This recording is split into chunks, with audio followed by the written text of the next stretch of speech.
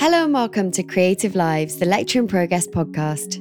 Lecture in Progress is an online resource that inspires and informs the next generation of talent by providing practical advice and insight into the creative industry. This podcast series features a broad range of people talking about what they do and how they got to where they are. Our guest this week is Tristan Oliver. My name is Tristan Oliver. I am a cinematographer. I specialise in stop frame animated movies, although that is not what I do uniquely. It is what I am known for. For the most part, they are proper theatrical features. So, they typically take about 18 months to 2 years to shoot, and the entire production process is perhaps 3 years. So, they're a big old lump of time, and consequently, I've done 6 in 10 years or something. But, there's been some pretty solid work in that time. Some of Tristan's most recent projects include Wes Anderson's second animated feature film, Isle of Dogs, and the fully painted Loving Vincent, directed by Dorota Kabila. What you need to appreciate is what one of these movies looks like from a production point of view. It's huge because it's so long, is that we're kind of in pre-production at the same time as we're in production. So we're pre-prodding stuff that's up and coming over the next 2 or 3 months. The crew is typically 250 to 300 people.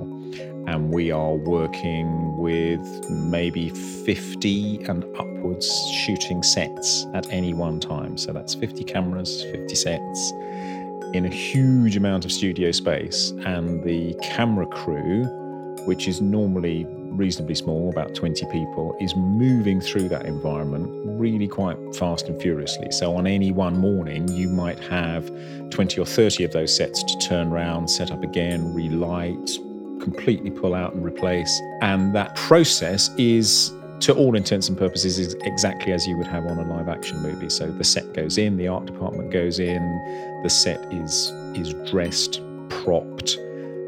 Then the lighting and camera department go in, it's lit, the camera is set up, any motion control is worked out, any lighting changes are worked out. And so the crew is working and moving at a pretty fast lick through that environment to cover that number of units at any one time. Originally from Gravesend in Kent, Tristan moved to Bristol to study English and theatre at university. Going on to enrol at the local film school, Tristan earned some well-regarded awards during his studies, which became the springboard for his work behind the camera. I was with a very, very good group of people, and we made a lot of good stuff, actually. And one of the films I shot as a sort of graduation piece won a lot of student film competitions. Won the Fuji Award, which no longer exists, and it won the Kodak BP Award, which no longer exists, both of those for cinematography. So with that in my back pocket, I rang round the judges on those competitions. I got some very funny replies. I got some quite angry replies from a couple of people going, "We didn't vote for you. We didn't think your work was good enough. I don't know why you won," which was quite funny. But one guy, a guy called Patrick Duval, he's a DP, still, I think, God bless him. He gave me some work as a focus puller, and I went to work with him on a few things. And that's when I discovered that I was really, really bad at focus pulling, which is both a good and a bad thing, because obviously I couldn't progress through the camera department in that conventional way. But at the same time, if you are a really good focus puller, that's what you do for life, because people won't let you come out of it because you're so valuable. They never stop working, good focus pullers. They're fabulous. Starting out with work on music videos, it wasn't long before Tristan had found his way to Nick Park's Aardman Studios, also based in Bristol. This marked the beginning of a long-standing relationship with the company, leading to work on Academy Award-winning films The Wrong Trousers, A Close Shave, and later Chicken Run. I rang up Aardman one day because I needed some lights, and I knew some people at Aardman because they were friends of mine in Bristol. And I said, "I need to borrow some lights." And they went, "That's absolutely fine. What are you doing next week?" And I went, "Nothing." And they said, "Well, do you want to come down and finish off a commercial for us?" And they were so laid back at Aardman in those days. There were only like 4 of them. They just take a job on and it would never be scheduled. So they just shoot it, and it would take as long as it took, And so crew were constantly leaving because they were booked on other jobs. Some guy some film he had to get off and make. He went, "Oh, sorry, I can't come in again." It was entirely freelance at Aardman. At the time, they had the 2 guys who set it up. Nick Park was just like this kid from film school in the corner finishing off his graduation project, which was Grand Day Out. And they had a producer. And so all crew just came in and out as freelancers. So anyway, I went and I finished off a job. And, you know, I was 25 and I was shooting a commercial on 35mm, which was great. And, you know, I kind of stuck around. You know, I fell into it. It was never my intention to go into animation, and I was good at it. They liked what I did. So I hung at Aardman for a long old time, actually. And after a time, this little film called Wrong Trousers came along, and they asked me to be part of the team for that.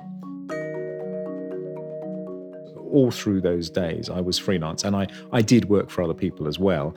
And I was based in London, because I didn't want to live in Bristol, but I just felt more comfortable in London commuting to Bristol when I needed to. I don't think that the traditional career trajectory exists anymore. And in fact, I don't even think it existed when I was trying to get into the business. You know, the idea that you start as a runner, become a clapper loader, become a focus puller, become an operator, become a cinematographer, that is not a system that pertains in any reasonable universe that we live in anymore. When I advertise for camera assistants, I get CVs in and there's someone's name at the top and it says director of photography. And that goes in the bin, because if you're applying for a camera assistant role, why are you calling yourself a director of photography? And if you are a director of photography, why do you need a camera assistant role? So I think people should be very careful about what they call themselves, because although it sounds great to say you're a cinematographer, if you're not, you're not. And it takes an awful lot of time and hard work and skill and talent to get that name. I didn't stop calling myself a lighting cameraman until I was well into my 30s. Being a director of photography is also about knowing how to go about what you're doing when you feel like death. When you get up in the morning and you've got flu and you can't ring up and go, do you know what, I can't come in today. No, you can't do that. You have to go in and you have to do the job. And at that point, all your natural artistry is buried somewhere in a fog of phlegm and nausea. And you need to call upon your experience. And the fact that you've done A, B, C, and D before is so useful at that point, because you can go in and you go, okay, you talk to your gaffer, you just say, right, just light the cyc like this, put the key light here, da, da, da, da, da, da. It may not be your best work, but it is some work. And that's what experience gives you. But I also think that a firm technical knowledge of the equipment you're using is essential, because if you don't know what the tools can do, how can you use the tools? You need to know how the lenses look and work. You need to know what the camera can do and what the camera can't do. So it becomes an extra color in your palette. It becomes an extra brush, you know, that you can put to full use. But if all you're doing is using your naturally talented eye, which I'm not taking away from anyone, then you're not making full use of everything. It's like doing heart surgery. The more you do, the less people die. And I think, you know, for anything, you peak at roughly the point you have to stop.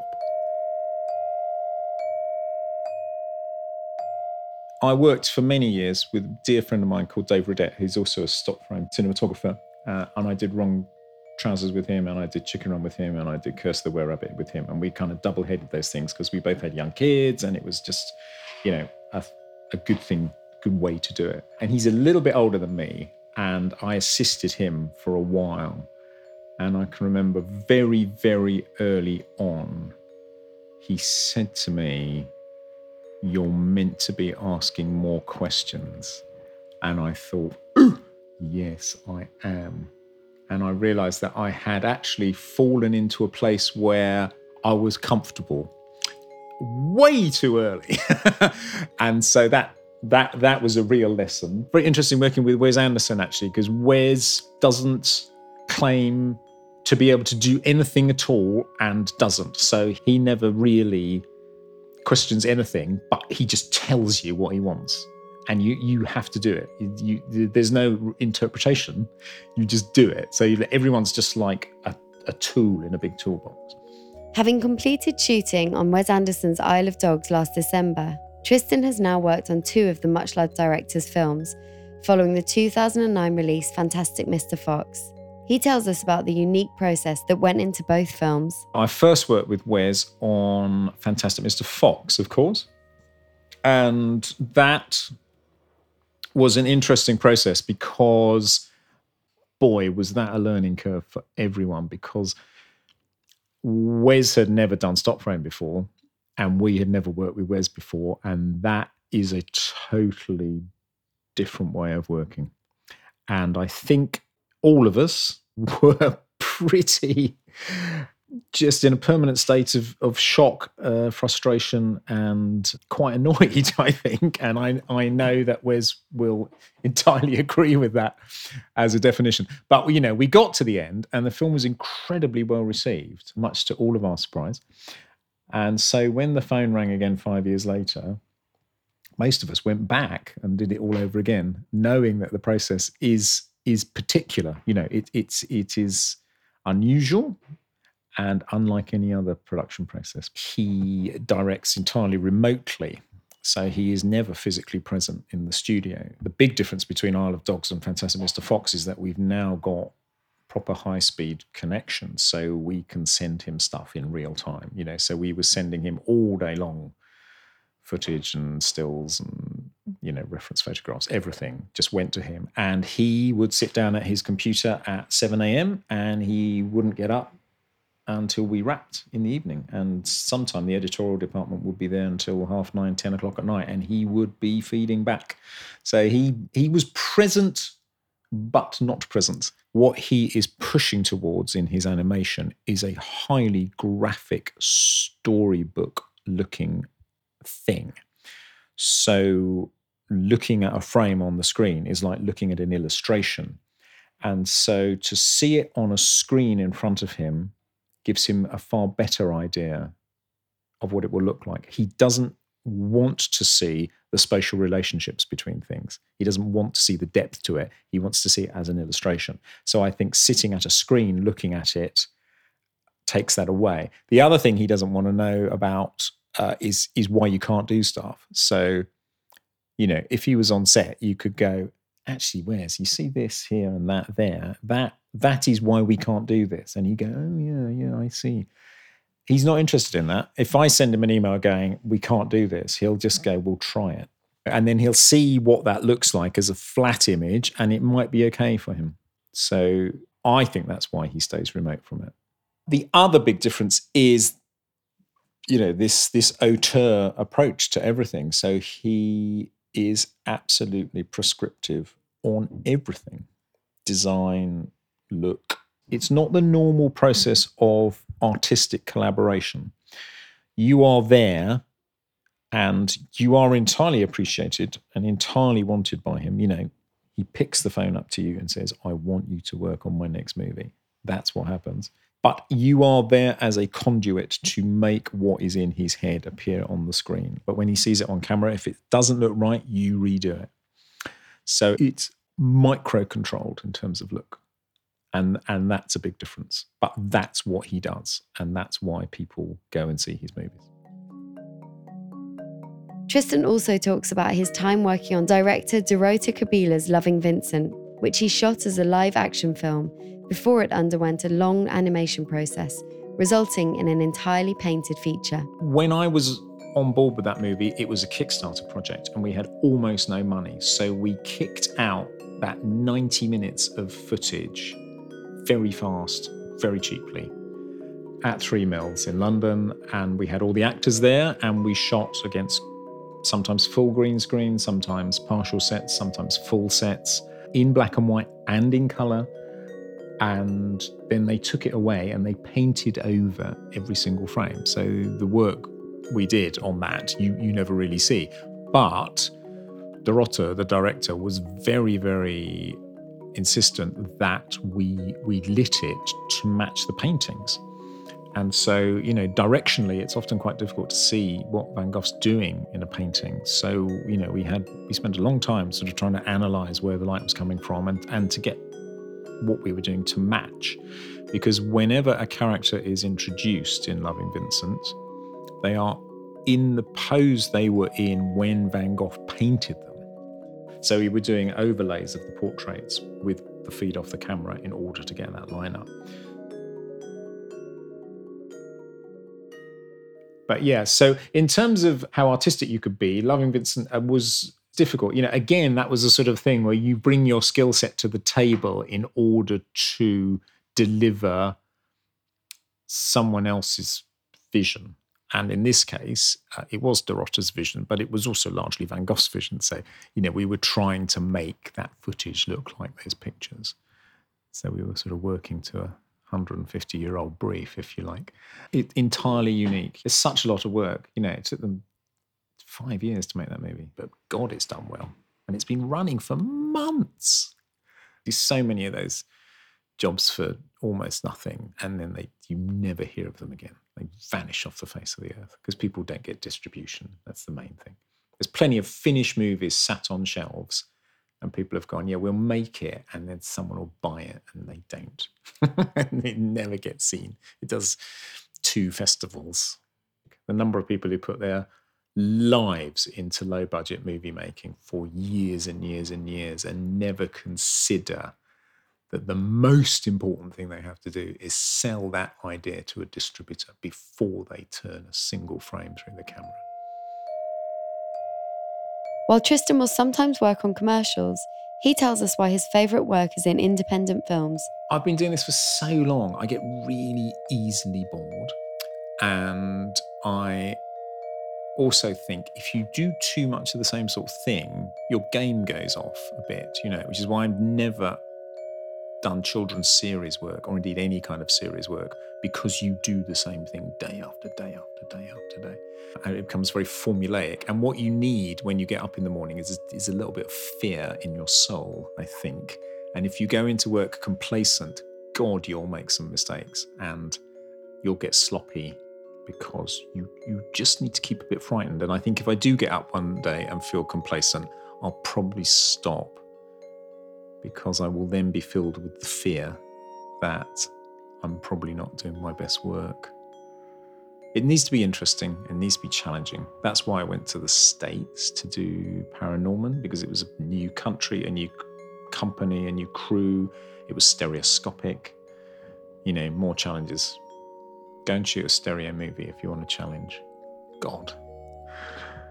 When it comes to getting into the industry, Tristan shares his practical tips for joining a film crew and making an impression on set, plus the essential questions he recommends all aspiring cinematographers ask themselves. Getting into the film business these days is very, very tricky. And I think what you have to ask yourself is this something I'm in for the long haul? Is this what I really, really want to do? Or does it just seem sort of quite fun and cool, and I don't really have a clue whether I want to do it or not? Because if you fall into the second category, then you should go off and do something else. Because working in the film business is occasionally glamorous, but mostly extremely hard work. You will book a holiday, you will not be able to take that holiday. You will have to go home to your partner and tell them that you are going to be working all weekend and you're going to Brazil for 6 months. It doesn't make for an easy social life. So don't think that sleeve tattoos, a ponytail and a big camera is going to be what happens, because it isn't. It's a difficult life, So you should be looking at creative skill set as your first way in, because they place people on movies and they also pay you to be on the movie, and which is something I entirely agree with, because I think unpaid internships are shit and no one should be working for no money, especially if they're giving you any level of responsibility, which they will do as soon as they know you can walk. Someone will put something in your hand to carry, at which point you become employed, as far as I'm concerned. So go and train, and a training, if you're on creative skill set, you are there to learn. So ask those questions, be friendly. Nothing is below you. And I mean nothing is below you. You are sweeping the floor, peeling up tape, chiseling off hot glue, and making tea. And I've seen people go, well, I'm not doing that. And I've seen some people go, where's the next bit of tape? And it's the person who goes, where's the next bit of tape, who gets asked to stay on. Because they'll do anything because the environment excites them. And if you go in going, well, I'm a director, I'm not a floor sweeper. No, you're not. For now, you're a floor sweeper. But you sweep that floor well and be smiley and friendly to everyone and ask someone who looks like they need a drink whether they want a cup of tea. After your internship is finished, you might well get a job here, because you might be the guy who everyone goes, there's that guy who cleaned out that portable toilet. He's brilliant. Let's get him in. He really doesn't mind doing stuff. To be a cinematographer, as I said, are you ever that thing? You never stop learning. You have to ask yourself, what excites you in terms of filmmaking? What films do you enjoy watching? What cinematographers' work do you admire? Why do you admire it? How have they done those things you like? Can you analyze how that scene has been put together and reproduce it? Are you reading the literature? Are you subscribed to American Cinematographer magazine? Are you reading it cover to cover? Are you keeping up with the kit? Are you going to the trade shows? Are you immersing yourself in the process of being that thing? Are you buying books on it?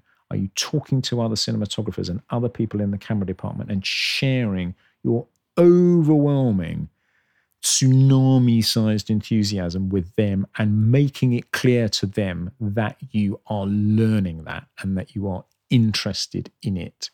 Because if you are not, then you're doing yourself a disservice. You can't just do it in a vacuum. Everyone learns from someone else, and you need to keep yourself informed. I still do this.